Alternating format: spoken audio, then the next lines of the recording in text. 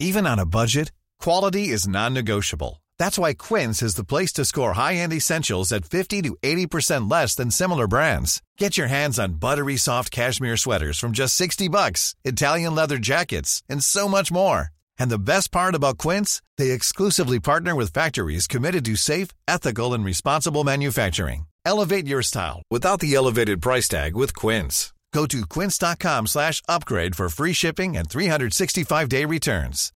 Millions of people have lost weight with personalized plans from Noom. Like Evan, who can't stand salads and still lost 50 pounds. Salads generally for most people are the easy button, right? For me, that wasn't an option. I never really was a salad guy. That's just not who I am. But Noom worked for me. Get your personalized plan today at Noom.com. Real Noom user compensated to provide their story. In 4 weeks, the typical Noom user can expect to lose 1 to 2 pounds per week. Individual results may vary. Hey there, it's Michelle Norris. I'm host of a podcast called Your Mama's Kitchen. When I travel, I'm usually looking for a way to find a taste of home when I'm not at home. And one of the things I love to do when I am at home is entertain. And Airbnb allows me to do that. When I was in California recently, I rented a house that had a great kitchen. And when we were sitting around the table, we were all thinking, we're in someone else's house. Someone could be in all of our homes as well. If you have a home, but you're not always at home, you have an Airbnb. Your home might be worth more than you think. Find out how much at airbnb.com/host.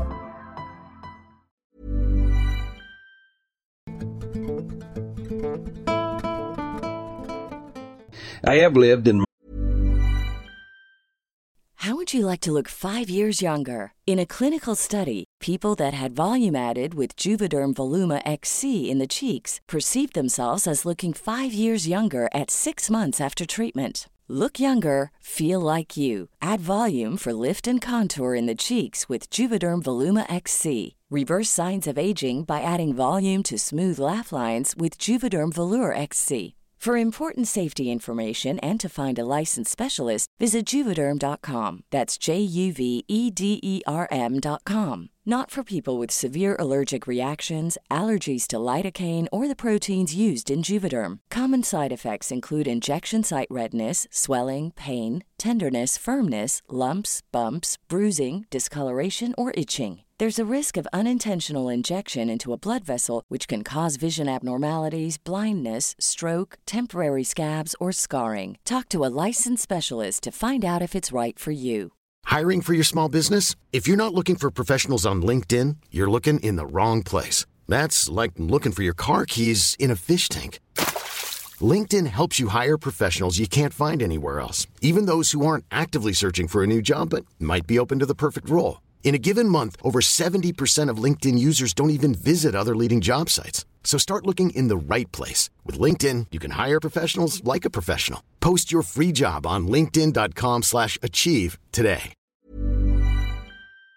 My home in rural Michigan for roughly 4 years now, and have had a mostly normal experience until recently. I am an avid hunter, and as such every deer season, I'm on my property and normally go out for days to get a good buck. Well, last year I had a small incident where I broke my right arm during my final year of high school. I ended up missing the season because of it, but my dad went for our family because that's how we got fed around the wintertime. After just 2 days, he was back and was freaking out about what he saw the night prior. He told me that one of his deer had been ripped from his truck and his window was shattered in the process. We ended up going back with rifles to see if it was some gang of homeless people. Previous experiences, and we ended up finding nothing. I thought nothing of it again until recently. I was excited to get out there and left at midnight the day hunting season started. I like to have camp set up for at most a week's worth of supplies, and normally indulge in expensive food that I make in my small wooden shack in the woods. However, this year I got some beef jerky and 2 pounds of tuna. It was about to go bad, and ended up taking 10 pounds of frozen stew with me, which I would use the meat from the deer to make. I got to my spot at around 3 a.m. However, I just felt, I don't know how to describe it. I guess I'd call it paranoid. I kept thinking I saw movement in the ground, which was just my tarp moving in the wind.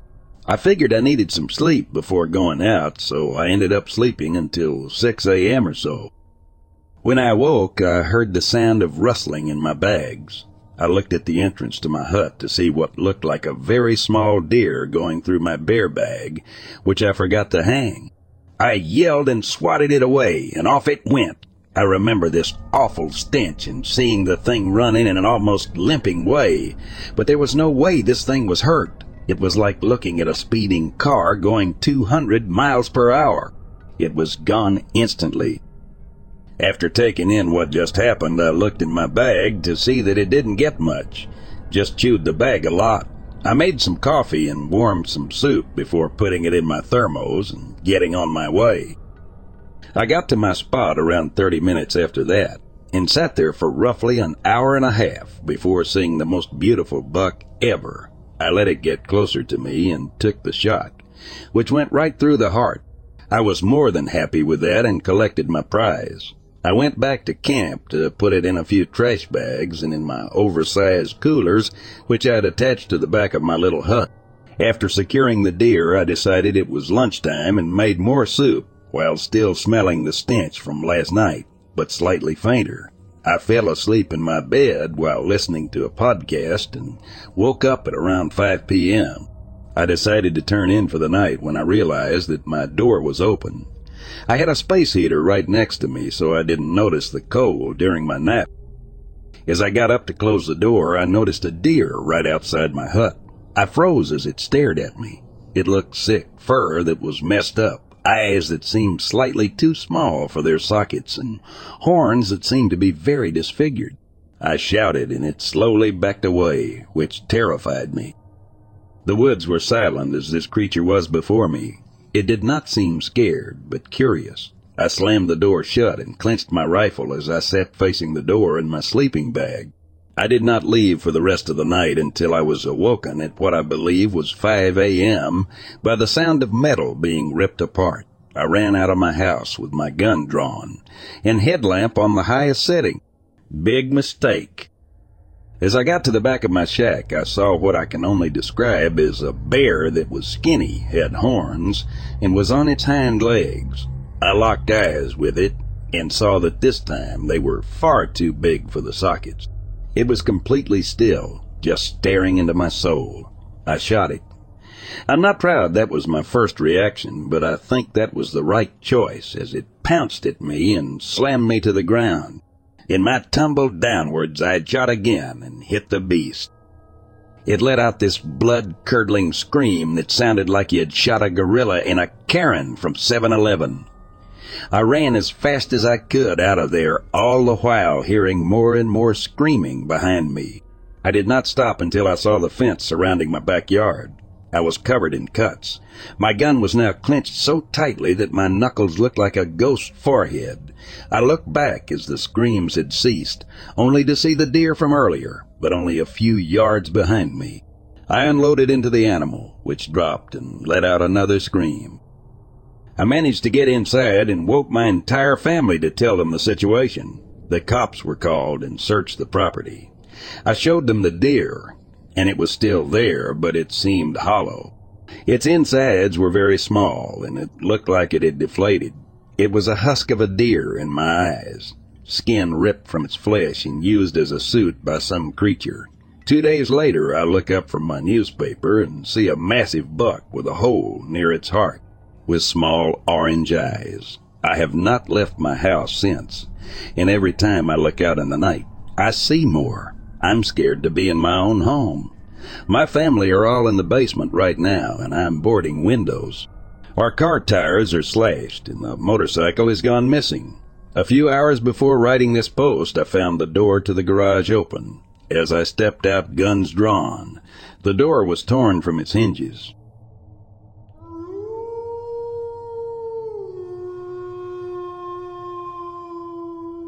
Let me start this by saying I've never truly believed in ghosts.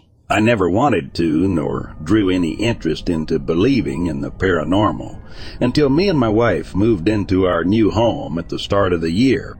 We live in a nice area, The house isn't too old, and we are in Michigan. When we first moved in, there was absolutely no reason for us to believe it was haunted. About 2 months went by, and we started to experience things that could be written off as natural, such as lights turning on, electronics turning on or off, or curtains moving. We blamed it all on faulty electrical wiring or breezes, and didn't think too much of it, other than making a few jokes about it being haunted. Gulp. Eventually, things escalated, and boy, did they escalate quickly. The first big encounter we experienced was our bedroom door slamming shut while we were watching a movie downstairs, and it was loud enough to rattle the paintings on the living room wall. So of course we ran up to check what happened. When we opened the door, the bedding was off our bed when it originally was tidy, and the curtain pole had fell off the window. We didn't think much of this, as we believe it fell off due to the door being slammed, since our paintings rattled downstairs, but worth a mention. We got spooked by this, and this would happen regularly. It was never a different room, always the main bedroom. Door being slammed during the day, and at night, things being in places we didn't leave them, pillows on the floor, etc. Before I mention this next part, I just want to ensure you know my wife has never ever experienced sleep paralysis in her entire life, until one night in April where she woke up and saw a tall figure that resembled a human, but wasn't. The figure didn't move. She described it as just standing still, watching in the corner of the room. This freaked her out enough that she woke me up, and we both had to sit and watch a movie till she could feel comfortable enough to fall asleep. Things didn't stop there. They got more aggressive. We haven't been physically harmed yet, but things would be thrown. Paintings dropped off walls, pillow thrown across the room again, bottles of deodorant being slammed off of walls. It is to the point where I am mentally drained of coming home from work and knowing there is a huge mess to clean up. What can we do? What is this thing that is doing all of this? And why? Our house isn't that old. I'd say the 60s or 70s. We live in a nice area. Why would it be haunted? I'm hoping I get closure here, and I understand most people won't believe anything I've said here, but we are so mentally drained and we can't afford to move. Please, help us. I fear things are only going to get worse and physical. Is this a warning? Is it just getting started? Anything? Any help?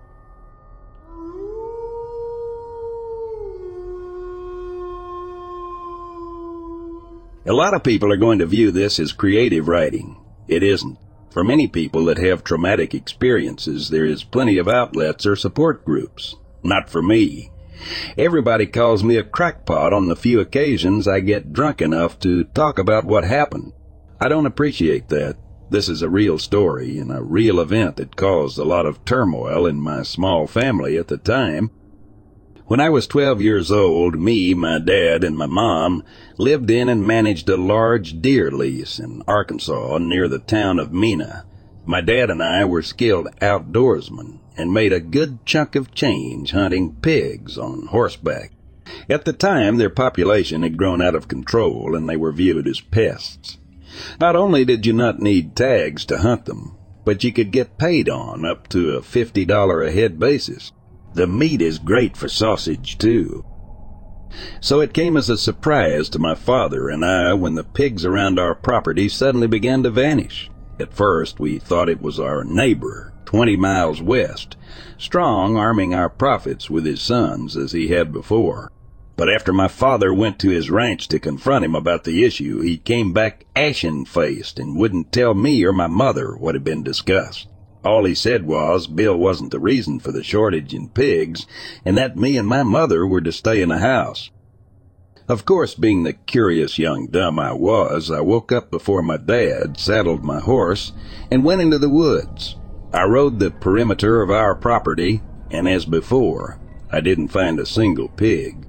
But I did find something else.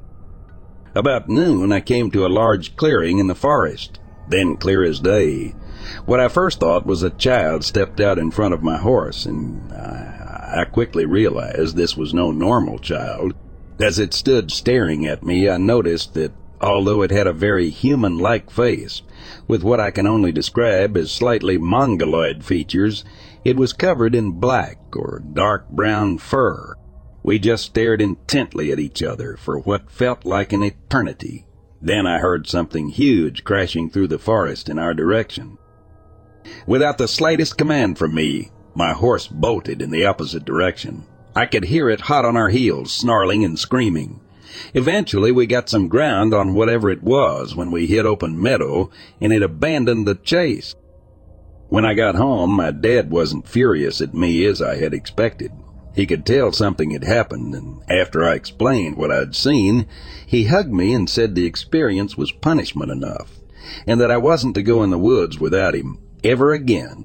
I wasn't at all opposed to this. That being said, this was far from over. About a week later, we were sitting at the table enjoying my mom's Gordon Ramsay-esque jambalaya when the phone rang.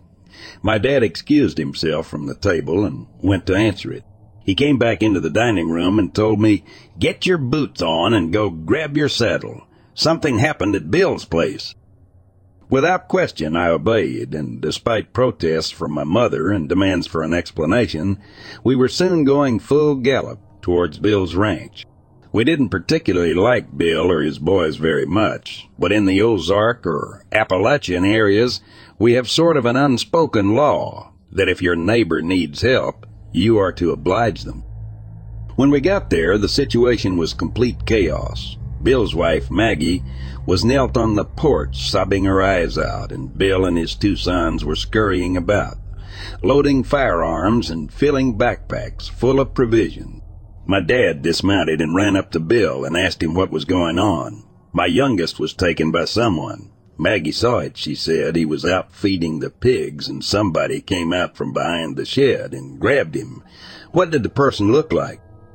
Bill gave my dad a frightened look and said, "You know damn well what it looked like. It isn't a person." My dad gulped and told me to go help Bill's boys get ready. We were going hunting. After Bill called the sheriff, they got on their four-wheelers, redneck for a TV, and followed us into the forest. The five of us got about 15 miles into the woods before we saw the first one. It had likely been following us since Bill's ranch, and I only got a small glimpse of it before it snatched Bill's oldest son, Grant, off his four-wheeler and ran off. It was big. This thing was easily 8 feet tall, and it moved like an Olympic sprinter. We chased it for another 200 feet before it dropped Grant. He was in a state of shock, but alive. Bill took Grant and his other son back home, but my dad and I decided to pursue the thing. We chased it for miles, but soon it hit deep ravines that were unpassable for even our horses. We shot at it. My dad claimed he hit it several times. If he did, the thing didn't slow down a bit. We rode back home around 1 a.m. after checking on Bill's family and writing out reports for the deputy that had finally shown up. Even after we made a huge stink about the issue, the sheriff's office didn't do shit about the problem. To my knowledge, Bill's youngest son, Tommy, was never found. Their official statement was it was a gang of homeless people that had taken up residence in the forest, and we were to, quote, try and avoid them. Yeah, right. Nobody bought it. About 2 weeks later, they attacked our house. I was watching NCIS with my dad at about 9 p.m. when we heard what we first thought was heavy hail. Our house at the time was a metal building, and if you've ever lived in one, you know how things tend to echo. My dad went to the window and quickly reeled back. He bellowed at me to grab my rifle. We both looked out the window, and to my horror, we saw about 8 of the huge things hurling rocks at our house. We stuck our rifles out the window and shot at them, and when we did, they would hit the tree line temporarily, but they would be back 10 to 20 minutes later. It was about 2 a.m. when we heard hard banging on our door, and we knew they were trying to come in. Lucky for us, near the kitchen, my dad had dug or constructed a tornado shelter the previous year. If you're familiar with Arkansas, you know it's smack dab in the middle of Tornado Alley, and we regularly get devastating 4s and 5s.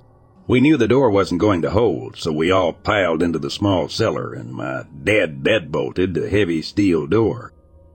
They did indeed get in. All night we listened to them wrecking our house. All night me and my family sat completely silent, all of us, including my mom, gripping guns tighter than a vice grip. We were praying to God they didn't find us. They gave up and left around 10 a.m. When we emerged from the cellar, our house was nearly demolished. Things were strewn everywhere. The TV had been hurled against the wall and made a huge dent. My dad's air compressor had been crushed like a tin can. Understandably, we packed up the truck, put the horses in a trailer, and made a beeline for my grandparents' house in Dallas. We were never the same after that. We had to sell our beloved horses. I had to make the hard transition to city life, where kids made fun of my accent and would just bully the crap out of me all the way up to high school. Luckily, I overcame it all, and I'm about to get my master's next year. I'm also happily married and expecting a daughter soon. Those creatures not only wrecked our house, but they also wrecked my childhood. To this day, I'm a dedicated Bigfoot researcher, and I've worked with all the big names, including fraud standing.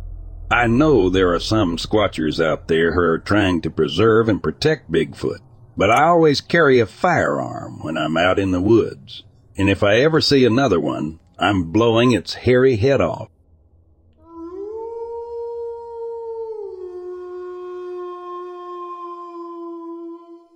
July 1st, 2013. Ryan Coughlin and Special Ops Team were training in the Adirondacks, an extensive mountain range north of New York City. The team was split into 3 groups of 2. This way they could cover more ground and be far less noticeable. Ryan's group consisted of himself and a Navy SEAL named Mark Smithson, who is from the Naval Academy class of '93. They were on a recon mission at night along with their squad leader, who was last seen 15 minutes prior to the event. I had just scratched my nose and my left arm as we walked when I saw what looked like something out of the movie Predator. It came into view on the right side, crawling through some thick brambles and brush, said Coughlin. It appeared to roll on its side, looking at us with its legs in the air for a moment before turning and scampering off into the woods. It appeared to stand on 2 legs like a human when it stood up. Ryan Coughlin is currently an infantryman serving in the Army National Guard. He was deployed twice, once in Operation Enduring Freedom, Afghanistan, and once in Operation Iraqi Freedom. His military occupation specialty or job is heavy weapons infantryman. He's also graduated from airborne school and is trained as a combat lifesaver. He's also an ex-sniper. Now these creatures are said to be like brutes, these goatman hybrid creatures that are said to be ape-like, that are brutal with scaly skin, and are reported to be about 7 feet tall. They have been known to kill animals in the forests of North America and drink their blood ritualistically. These creatures are said to be extremely hostile and curious of humans, which contradicts Coughlin's encounter. Native Americans throughout the Northeast claim that this mythological creature is real, and they're actually known as Wendigos. There are even stories of tribes killing anybody who strays into the woods because they believe it gives them powers like these ancient gods. Wendigo psychosis, or Wendigo possession, was an alleged mental illness among certain Native American cultures, particularly a tribe living around Lake Superior in northern Minnesota. Wendigo, as described by those affected by the psychosis, includes a general aversion to cannibalism and deviance from cultural norms, such as intense cravings for human flesh and the compulsion to eat it. The legend of the Wendigo is said to have originated within the Algonquin tribes living in Canada and parts of present-day New England. The legend has since spread throughout most of North America. The earliest written account of Wendigo psychosis dates back to actually 1673, where it was first recorded by French Jesuit missionary Jean de Brébeuf, who first learned about it from Wyandot natives living near Georgian Bay. According to some other researchers, there are 2 distinct versions of Wendigo, one that involves great violence or cannibalism, and a less violent version, involving the fixation of a Wendigo upon a person. In this case, Ryan Coughlin was not attacked by the creature, but he saw it clear as day. This could be because they most likely pose no threat to them, or perhaps these creatures are more curious than hostile. However, there are many instances where people who have encountered these creatures wound up missing or dead or have their blood completely drained from their bodies, like in most cryptid cases. We may never know what happened that night between Ryan and his special ops team, but it definitely left an impression on him he'll never forget.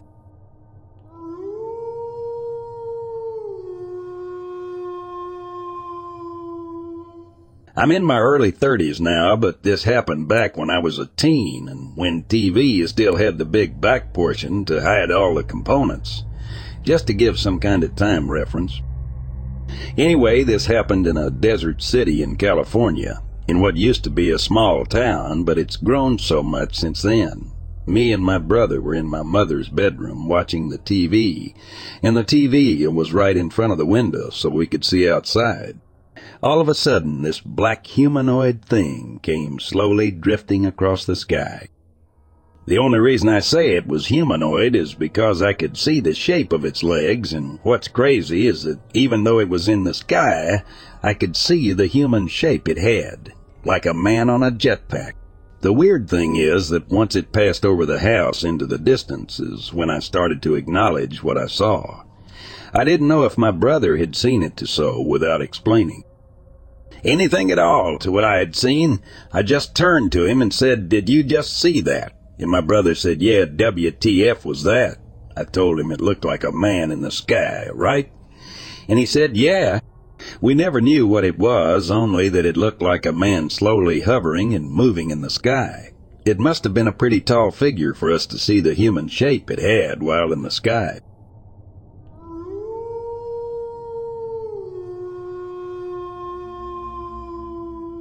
I've been looking for a place to share this story. I was on a road trip about July 2014 driving through Ohio when my friend and I had diverted from the route to relax at Hocking Hills State Park, or Old Man's Cave, near Logan, Ohio. What I encountered there has stuck with me and disturbed me for years. Although I can kind of joke about it, I'm certain what I saw wasn't human. While in the public shower in the same stall my friend had just showered in without incident, I caught something from the corner of my eye. When I looked down, there was a disturbing creature, very ugly and small, craning its neck beneath the stall in a very unnatural way to glimpse at me shower. This creature was almost frog-like or troll-like in the face, with oddly placed patches of hair on its cheeks, where normally a man's beard wouldn't grow. The way it slid its head under and looked up at me was bizarre and demonic. When I looked down at it, I could see satisfaction or delight in this being's expression that I was frightened. In an instant, I turned off the shower and put my clothes on while I was soaking wet, in my head thinking about what it was I saw and if I should confront it in the stall over I hear the shower creak on. This was almost like a clever way to dissuade me from confronting it, almost trickster-like. I ran out of the shower house and immediately told my friend to drive away because I had encountered a leprechaun or troll in the bathroom. Has anyone had similar instances in the area? The way the creature moved and could crane, its neck was not human. Heck, if it were just a crackhead or weird guy peeping under the stall, I wouldn't have been nearly as disturbed. It was true fear in my gut, and I hope someone has had a similar experience in the area I can talk to.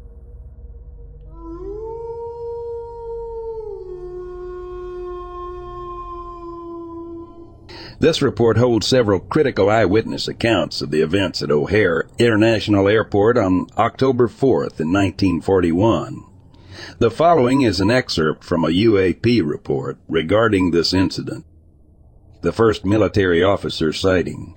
The first incident occurred at about 3:15 a.m. Two lieutenants observed a red light moving above the airport's northwest corner.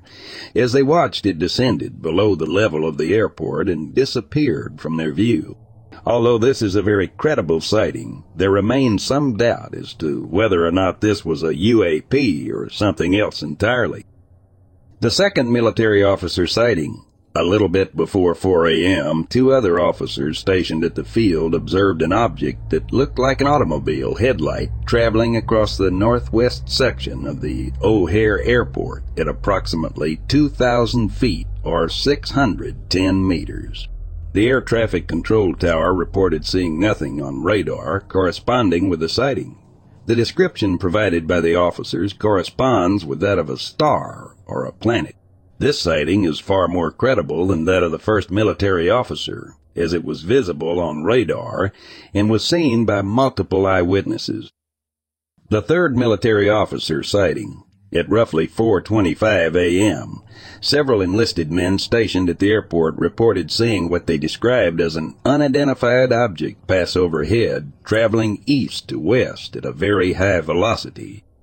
This unknown object was also visible on radar and has recently been analyzed using recently declassified information from World War. Second, archives. This sighting is definitely identified as a vehicle in low Earth orbit through its appearance moving across the sky and behavior on radar tracking systems, thus eliminating possible explanations such as a plane. As the object passed to the west, one of the witnesses reported hearing a screaming noise. This also was confirmed by several other witnesses, who too saw it. Although it is unknown when exactly these onlookers heard this, it could be explained as radio static caused by increased radiation from the testing of radar systems on a vehicle in low Earth orbit. There were no reports of any sound accompanying this mysterious vehicle as it traveled across the sky toward the horizon and out of sight. In summation, it is likely that there was some sort of atmospheric phenomenon, which accounts for some aspects of these sightings, but not others. A declassified report shows that at this time there were atomic tests being done above ground, some near Las Vegas, Nevada, some 400 miles or 640 kilometers away. This could, in addition to the LAD sighting, account for some of the atmospheric phenomenon reported by eyewitnesses. It is unlikely that this UFO incident was caused by atomic activity or extraterrestrial intervention, though it currently remains unexplained how weather patterns could have affected witnesses on the ground at O'Hare Airport.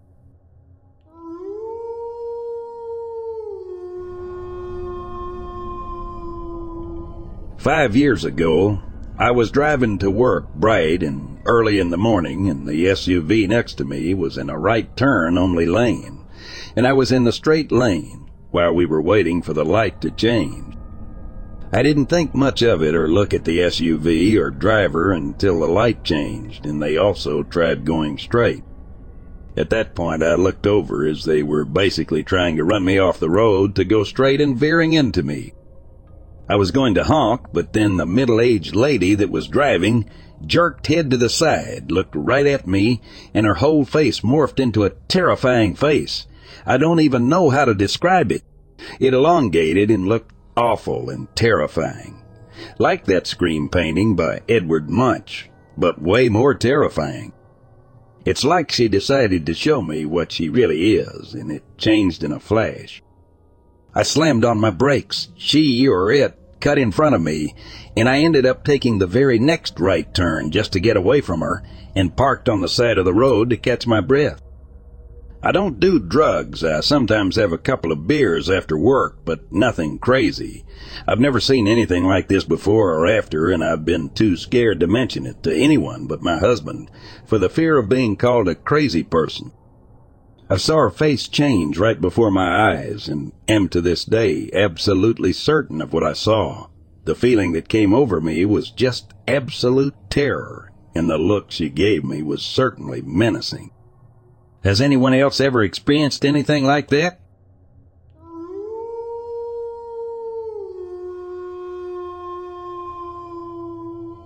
I was riding the L in Chicago, going to a rock and roll concert on the train and sitting 2 or 3 seats off from the door. In walks this large African-American gentleman. I worked in healthcare for 22 years. And I know that man as long I've been alive, he's been dead. I looked up at him. His hair's kind of matted. My blood just ran cold. I looked up and his ears were sewn shut. His eyelids were sewn shut. His nose, his mouth, everything was sewn shut.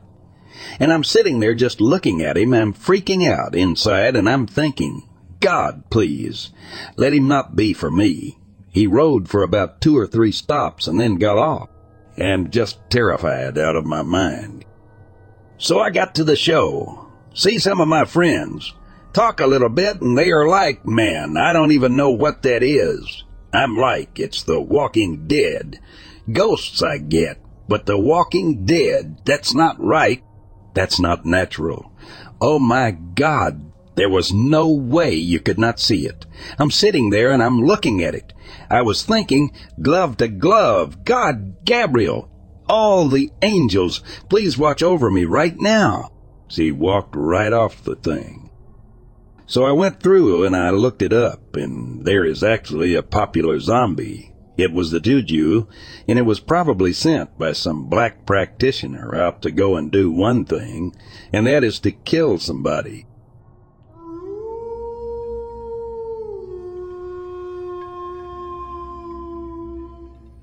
About 6 months in Austin, Texas. I woke up to just a face of a typical gray-looking face. He looked old with wrinkles. His head was more triangular with floppy points. The only way I can describe the points of his head or face looked like the points of starfish. He had a very short, a specific message for me.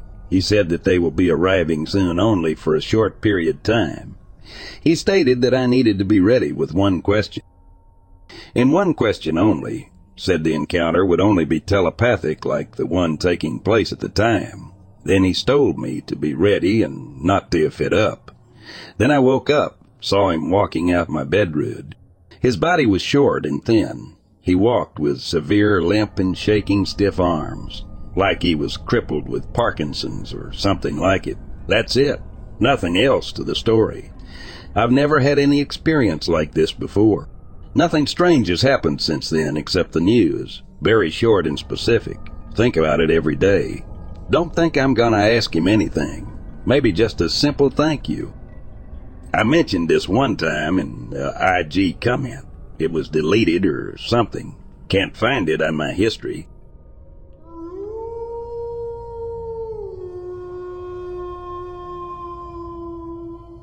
This is my first time posting on here, so I'm not real sure where to start, but I thought this might be of interest to some of you.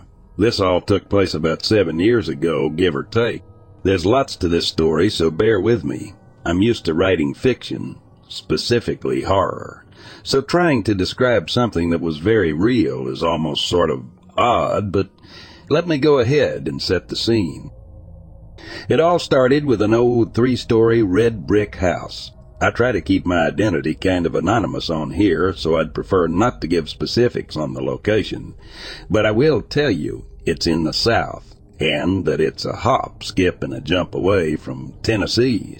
This was one of the biggest houses I'd lived in until recently. Regardless, I was young, a teenager around 16, and the house seemed grand to me. It was in a well-established neighborhood that had a good name within the community, and my parents were elated at the fact that they were finally able to move out of the house. We were renting and into something that would be more our own. Although the house was beautiful, there was much more to it. We didn't figure that out until after we bought it, though.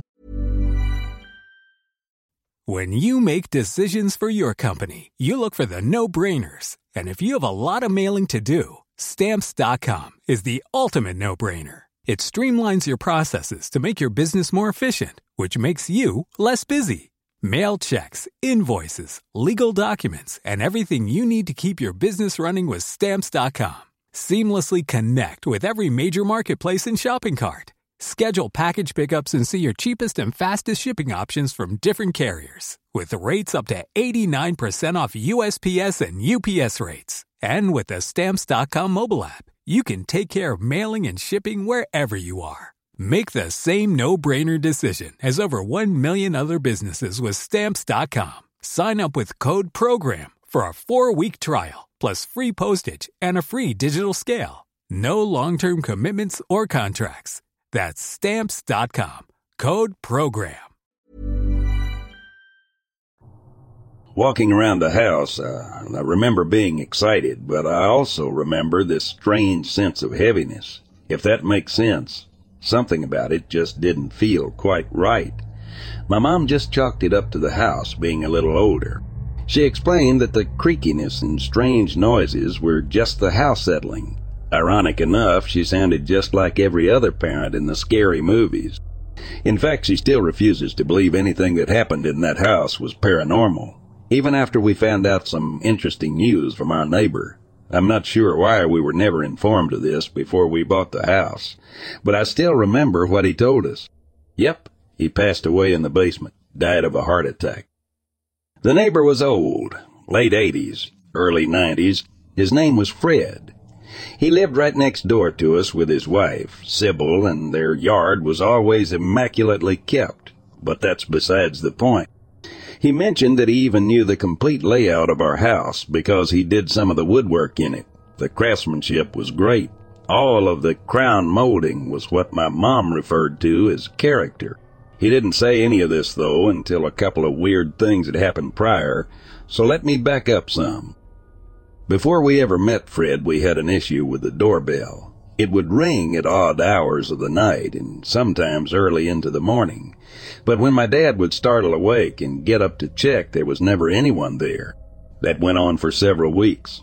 By about the end of the first week, though, my dad just about lost it. Inside the house, we had these things called door bell chime boxes.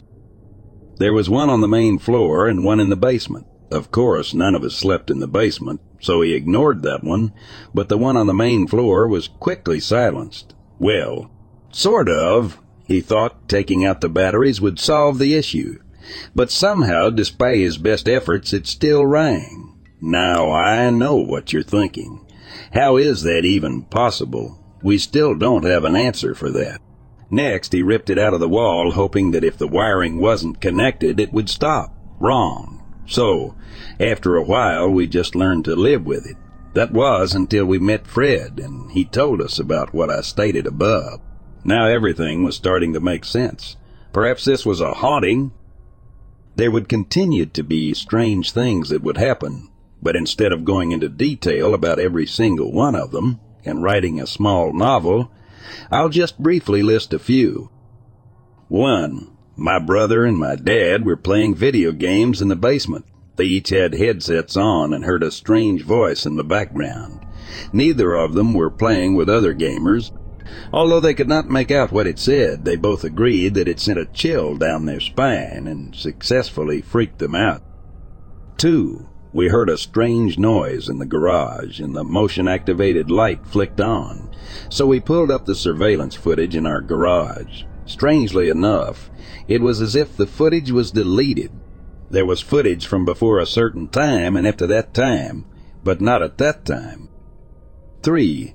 My parents slept downstairs on the main floor, and my brother and I slept upstairs. My dad would often report hearing footsteps back and forth between our rooms. Long story short, we weren't walking around.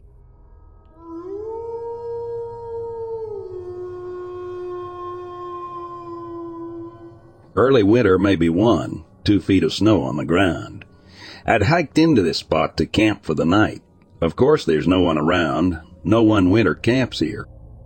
I make a little snow cave, more like a body-sized tunnel, then slide myself into my sleeping bag and bivy sack before sliding into the snow shelter. Basically, my head is open to nature, but body is wrapped in my bivy and the snow shelter. I get all settled in for sleep when I start to hear footsteps crunching in the snow outside. I strain my ears to make sure I'm not going crazy. More footsteps. Am I hearing right? Are they getting closer? After several minutes, I start panicking. I'm in this cocoon of fabric and bivy sack. I'm right for killing, but maybe they don't see me. I'm pretty well hidden, so I wait. More footsteps, and every time I stop to listen, they seem to stop too. I very carefully open a tiny bit the zipper of my bivvy to peer out into the white darkness. Can't see anything, okay? I'm going to die. That's when I start yelling to this person that I know they're out there and I'm going to kill them. Ready for battle but scared shitless. More footsteps, they're not stopping. I open the top of my mummy bag, bivvy, and the shelter as fast as I can, ready to fight for my life. There's absolutely no one there. I listen closely. Nothing. So I just wait, peering out there. Then, as I lay my head down on the fabric of my bivvy sack, I realize that my eyelashes were scraping against the fabric, making it sound like footsteps in the snow. I've never been so self-embarrassed, foolish, and relieved at once in my life. And 10 years later, I still laugh when I sleep in that bivvy.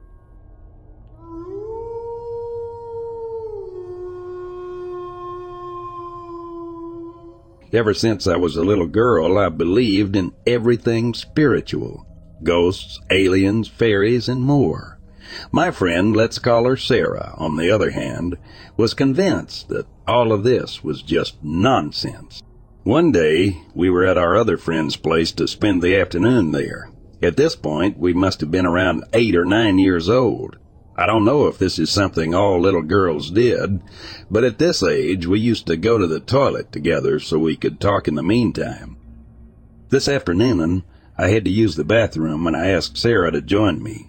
When we entered, we realized that our friend had one of those life-size doll heads that you could use to practice doing makeup and hairstyles. I was sitting on the toilet, and the doll head was right in front of me, looking in my direction. My friend Sarah was standing by my side, also looking at the doll head. I told her that I was getting bad vibes from it and feeling scared, but she dismissed me, saying I was just being dramatic. Suddenly, the doll just turned its head and looked in her direction, and we both started screaming simultaneously and ran out of the bathroom. I didn't even flush the toilet and only pulled my pants up halfway. Years later, we were talking about this, and Sarah was downplaying it by saying we probably just made the story up. Still, I vividly remember this to this day, and the fact that we both started screaming at the same time is proof enough for me that this really happened.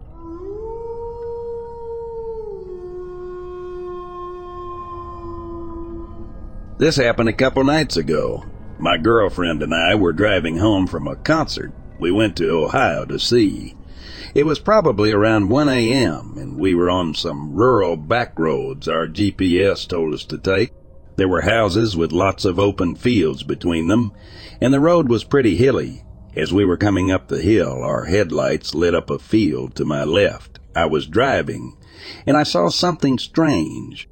I saw what appeared to be a tall, lanky, but strong black figure run on 2 legs from one end of the field to the other, kind of going the opposite direction we were going and at an angle, like it was trying to cut into some woods off in the distance. Even its run looked off. It looked like something that didn't quite remember how to run on 2 legs. Despite that, it was fast too, because I only saw it for a second or two before it disappeared. I asked my girlfriend if she saw it, but she said she didn't. I explained what I saw, and she believed me. We tried to rationalize it by saying maybe it was a tree or something playing some weird light trick on us. But the vibe I got from seeing that thing was really off. It felt like I saw something I wasn't supposed to be, like that whatever was there shouldn't have been. Was this a cryptid of some sort, or were the headlights just messing with me?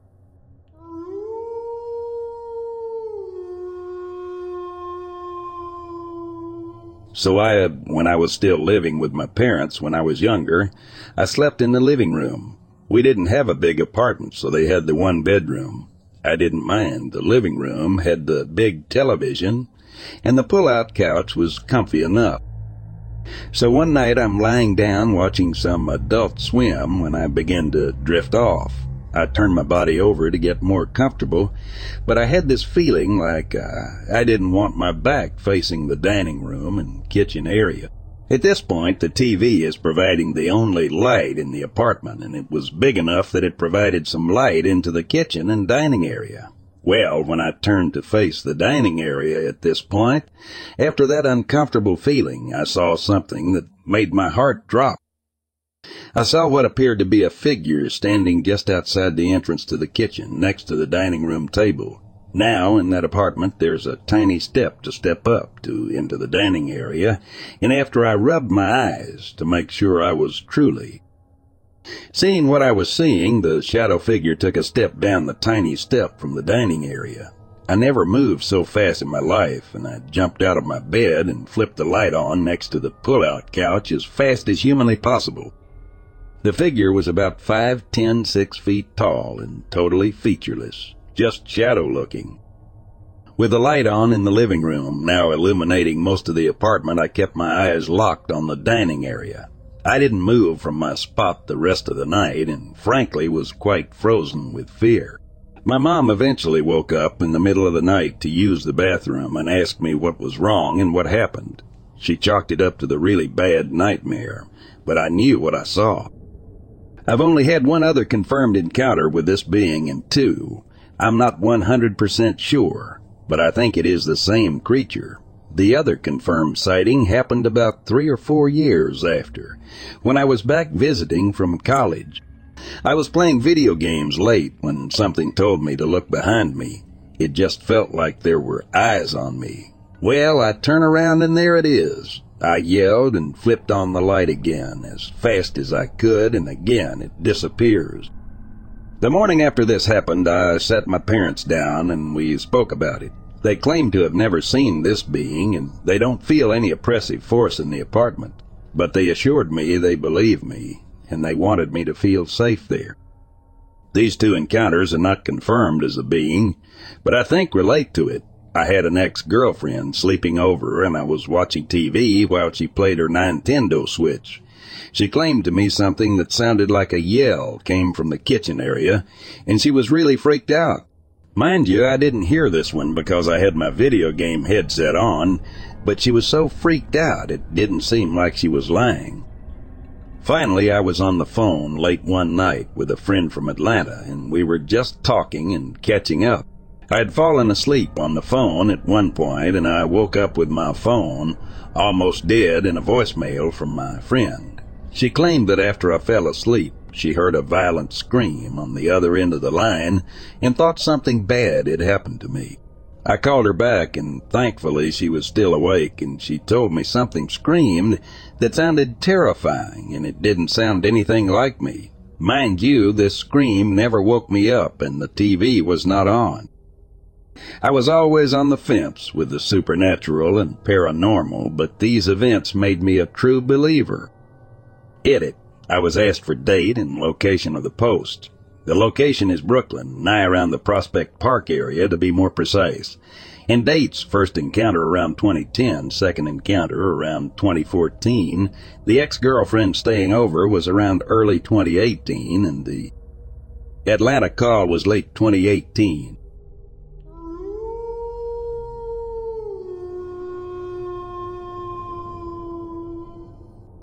So this takes place in California, in my old house in Pacoima, around 2007 or 2008. When I was 3 or 4, I remember I was in our living room pretending to play football with my little Peter Piper's foam football, while my older brother was in the bedroom playing NFL Street. I don't know why, but I looked to my left outside, and all of a sudden I see this thing outside the kitchen window. The best I can describe it is that it was wearing a brown suit and tie, but it was headless, no relation to Slender Man. And then after that, the power went out, and it disappeared. What happened afterwards I always forget, but everything else I can remember so clearly.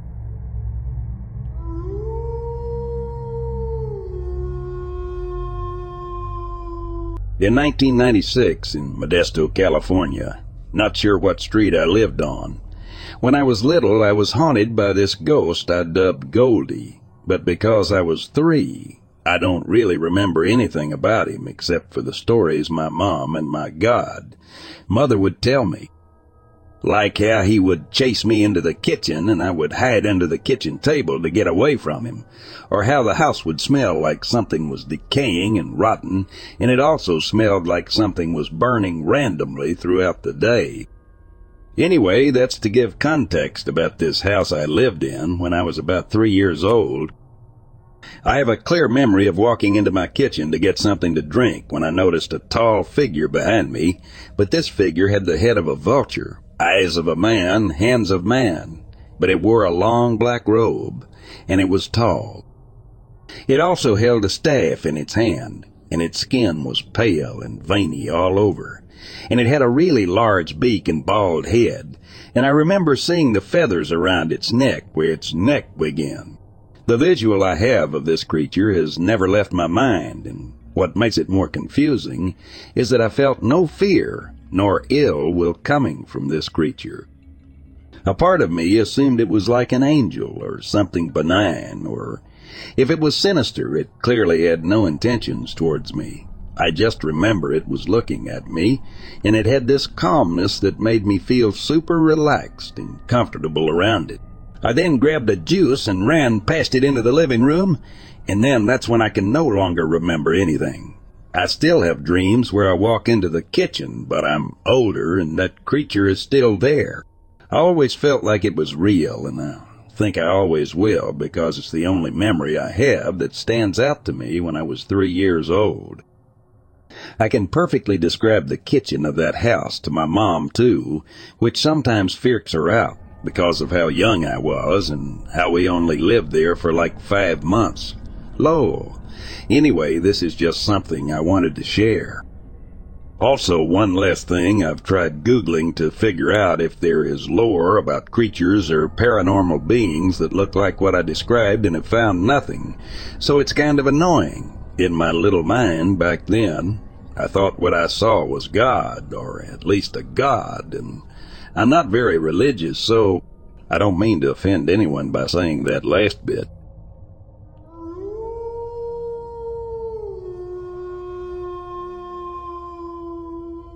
The year after I graduated from college in Toronto, Ontario, Canada, I witnessed something that I still think about to this day. My friend and I were coming to work. There were 3 of us on a night shift at the Ontario Research Foundation just west of Toronto. We were coming in at midnight and drove up to the industrial door. Outside the door in front of the little peak windows you have at eye level was this 6-foot-ish all black creature. I don't think it saw us approaching, and I guess it heard the car. Maybe the lights caught its peripheral vision. It turned and looked at us, and the eyes were goldish, reflective. There was something about its face that was kind of like cat-like, and we were startled. It was obviously startled, and, we're looking at each other. We were approaching in the car for a couple of seconds, and it just turned and bolted into the woods. This was in 1980. I'm very serious and 100% sure we both saw exactly the same thing. Only one other guy there at the time, and he was in the plant when we saw it, and I guess this creature was peeking in, just seeing what's going on in there. But we both told him what we saw, and we were just, like I say, very startled ourselves. But I know what I saw, and there was something about it that was ape. Like in the body, although it was all black fur. There was something about the head that was kind of like a cat-like creature, and the way it ran on 2 legs. It was like a human figure, but the speed of the thing when it tore off through the woods was unbelievable.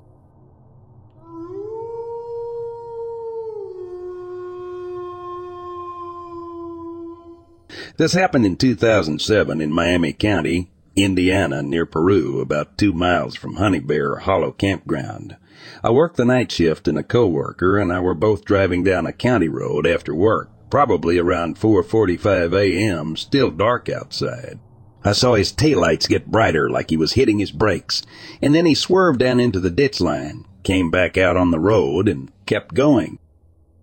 As I approached the same area, I saw this tall black figure walking on the road. It's moving in a very weird, unnatural gait, like it was kind of blowing in the wind, but it clearly wasn't.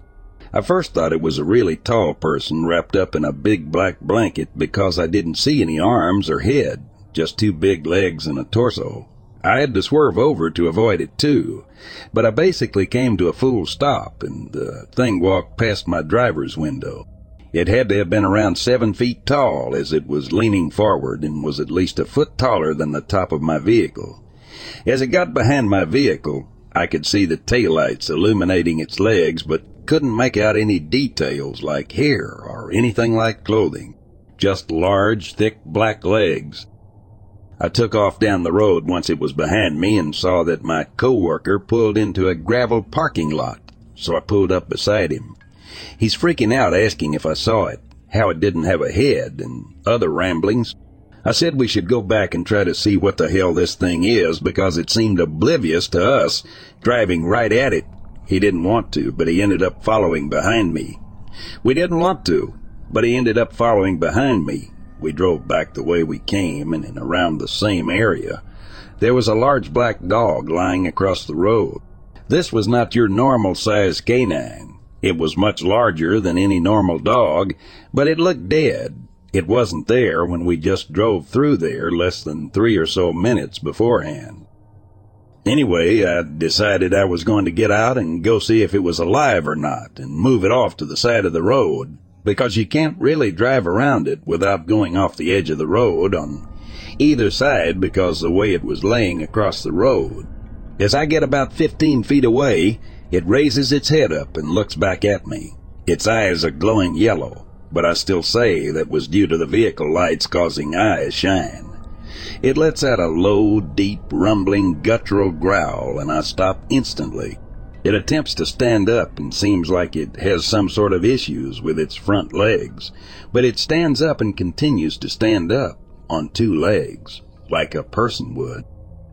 It only stood on its back legs for a second or two, enough time for it to look at me, but then it hunkers back down to what looks like all fours and runs off to the wooded area. But there's a pretty tall fence there, so I don't really know how it managed to disappear, because it would have had to go over, under, or through the fence, or it just vanished. I also don't think it was using its front legs when it ran off, because I never saw them really moving. Now, after all this, there was one last strange happening. My coworker got out of his car after the dog thing ran off, and he came up to me to basically say, "What was that?" As we were talking, I noticed a mouse standing between us. It was also on its hind legs, kind of sitting as it was washing its face. I nudged it with my shoe, and it didn't even seem to care. Kind of like the first thing that was walking. It was completely oblivious to our presence. It just kept on cleaning itself. We left and went our separate ways. I woke up later in the day and started looking into werewolves and came across dogman stories. The only thing I will say about all of that is that this didn't have the hands and feet like is often claimed by witnesses. It had normal dog paws. It just had a large black wolf-style look about itself, but its fur was really fluffy, which didn't really seem to match with the normal wolf-type fur. It wasn't a bear. It didn't have mange. I know the difference between a bear and something like that. It just looked like a very large black dog. The first thing we saw, some people said, sounded like a Fresno nightcrawler, but those were white in appearance and not nearly as thick and tall. Someone recently asked if maybe it had wings, and that's what was concealing its arms and head, as if they were draped around the front of it.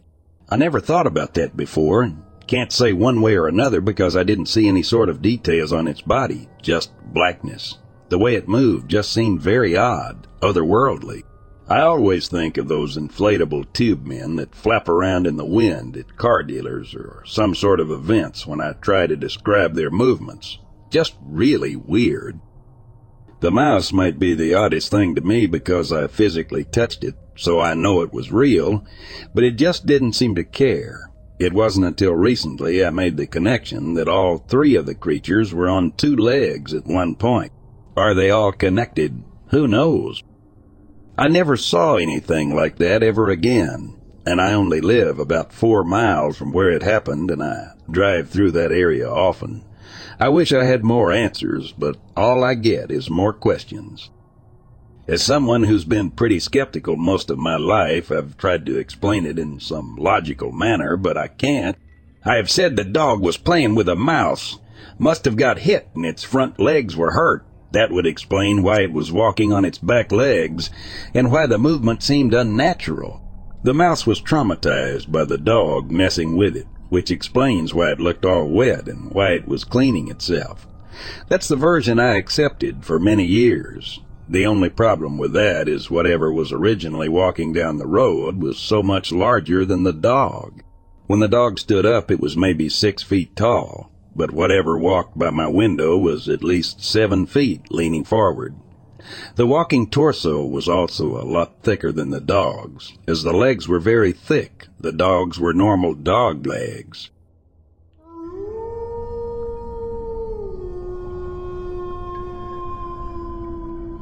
Over 60 years ago, I was young, living in southern Ohio on a farm my grandmother owned. It was a very rural area, with gravel roads, no plumbing, a well in the backyard, outhouse down the hill. We had chickens in the yard, surrounded by cornfields and pasture, across the gravel road for dairy cows. One morning I was on the porch alone, and suddenly the chickens and rooster cleared the yard fast. Some ran under the house and some into the cornfield about 20 feet from the house. They disappeared fast and were totally silent. Something scared them. Chickens aren't chickens. They will put up a fight with intruders, especially roosters. Something scared the heck out of them. I stayed on the porch looking for what scared them when what looked like a stuffed toy Easter bunny came around the side of the house.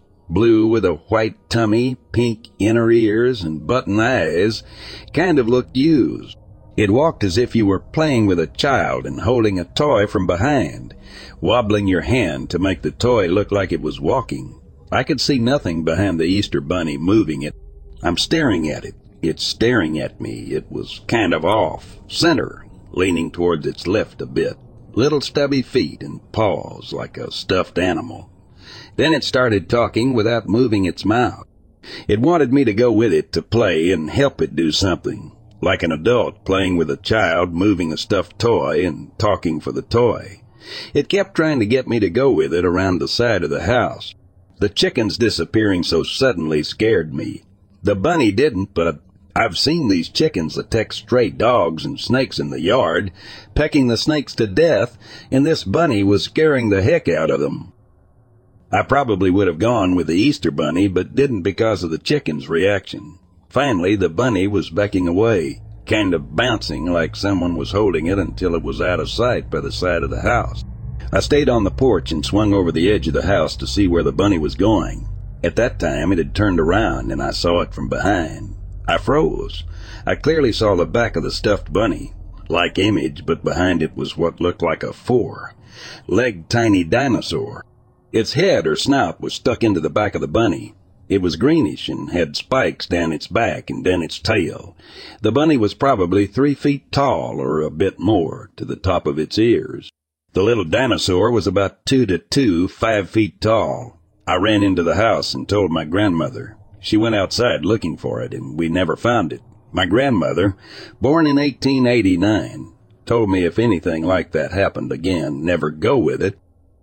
I've thought about it over the years and just left it as a mystery. Last fall, I went to the UFO Congress, and at an experiencers meeting, one of the members brought up an experience with the Easter Bunny, trying to get him to go with it. He was also from Ohio. Then another guy in the small group spoke up, and he had a childhood experience with the Easter Bunny, trying to get him to go with it. I recently spoke with a woman who had a similar incident with Santa. When he turned around, he had a reptilian tail. I attended the MUFON Field Investigator Boot Camp this October, and one of the speakers was a retired ranger from the Sheriff Department on the Navajo Nation. He spoke of several UFO reports he followed up there where people were driving and either stopped or nearly run off the road by giant 4-foot rabbits, only seen when UFO activity was happening. I later asked if could talk to him about my experience, but time was short and he had to leave. I've heard of accounts where beings, spirits, aliens, whatever take on the shape of a character, that a child would trust to separate it from family or home for who knows what purpose. I've now spoken with over 36 people who had a similar experience with the Easter Bunny or other cartoon characters trying to lure them away as I had. Their experiences were more animated than what I saw, but I saw it from behind, and the clear detail of it was exactly what you'd imagine a dinosaur to look like. I've had 3 major up-close UFO encounters. One was a craft, the Phoenix Lights. 2 were beings I saw camping in the desert, and 1 included underground digging and a truck chase for my life. Now I'm wondering if I had another encounter as a child. Any insight or thoughts that would be beneficial? Someone shared a 2002 TV movie called Taken that had a depiction of a cartoon squirrel luring a child into its craft. It's on YouTube. My experience was not so animated, but I did see the being from behind the illusion.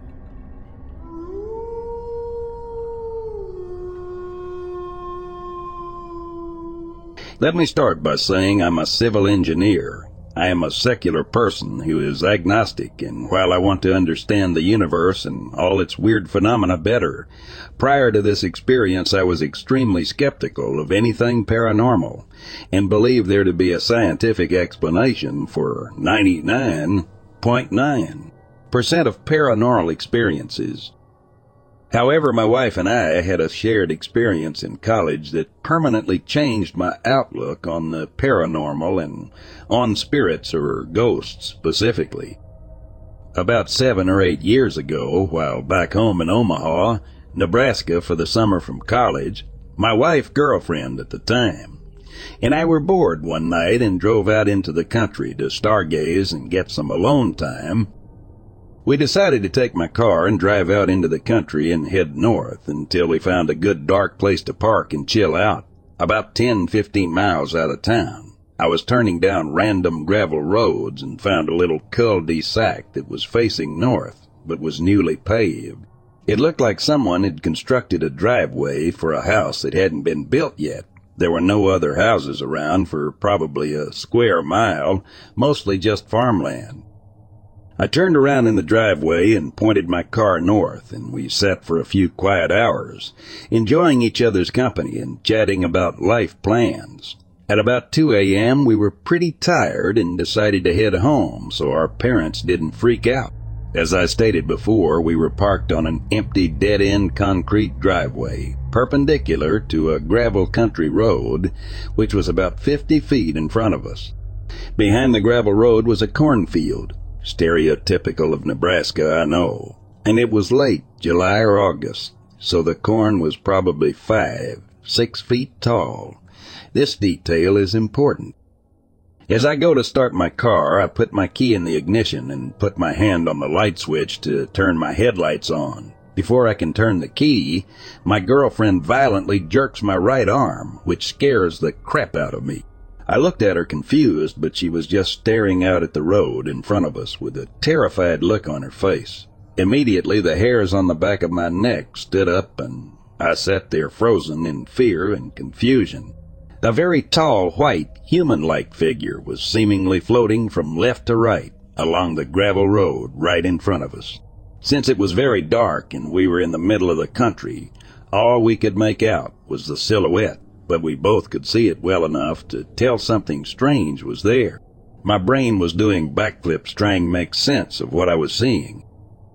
From our perspective, the figure looked about 7-9 feet tall, taller than the cornstalks behind it, and it was moving at an eerily quick speed, faster than walking, but not running. There was no gait like a person walking, no head bobbing up and down, no real movement of limbs. It was just floating. My girlfriend described it later that night as a tall, white Gumby-looking silhouette. We watched it for what was probably about 10 seconds, but felt like a minute. My hand was still on the knob to turn my headlights on, and I had an internal debate on whether or not I should turn them on to better see what it was, or to keep them off and not let whatever this thing was.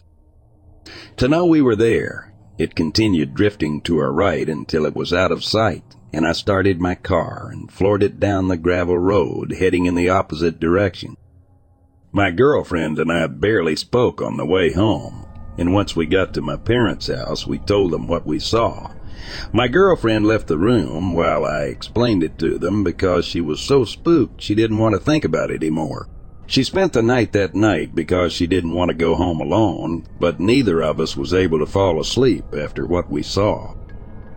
To this day, I'm completely mystified by what we saw, and if I didn't have my now wife with me at the time, I would think I was hallucinating or going insane. We were both completely sober at the time, and neither of us believed in or thought much about paranormal entities at the time. I have not been able to come up with any sort of rational explanation, and it still bugs me quite a bit. Nothing makes sense in my head other than some strange amorphous spirit or a 7-foot-tall guy in a Yeti costume on a bicycle riding around at 3 a.m. in the middle of nowhere in the pitch black. Do you have any type of explanation for what we saw or seen anything similar on the internet or in person? Let me know.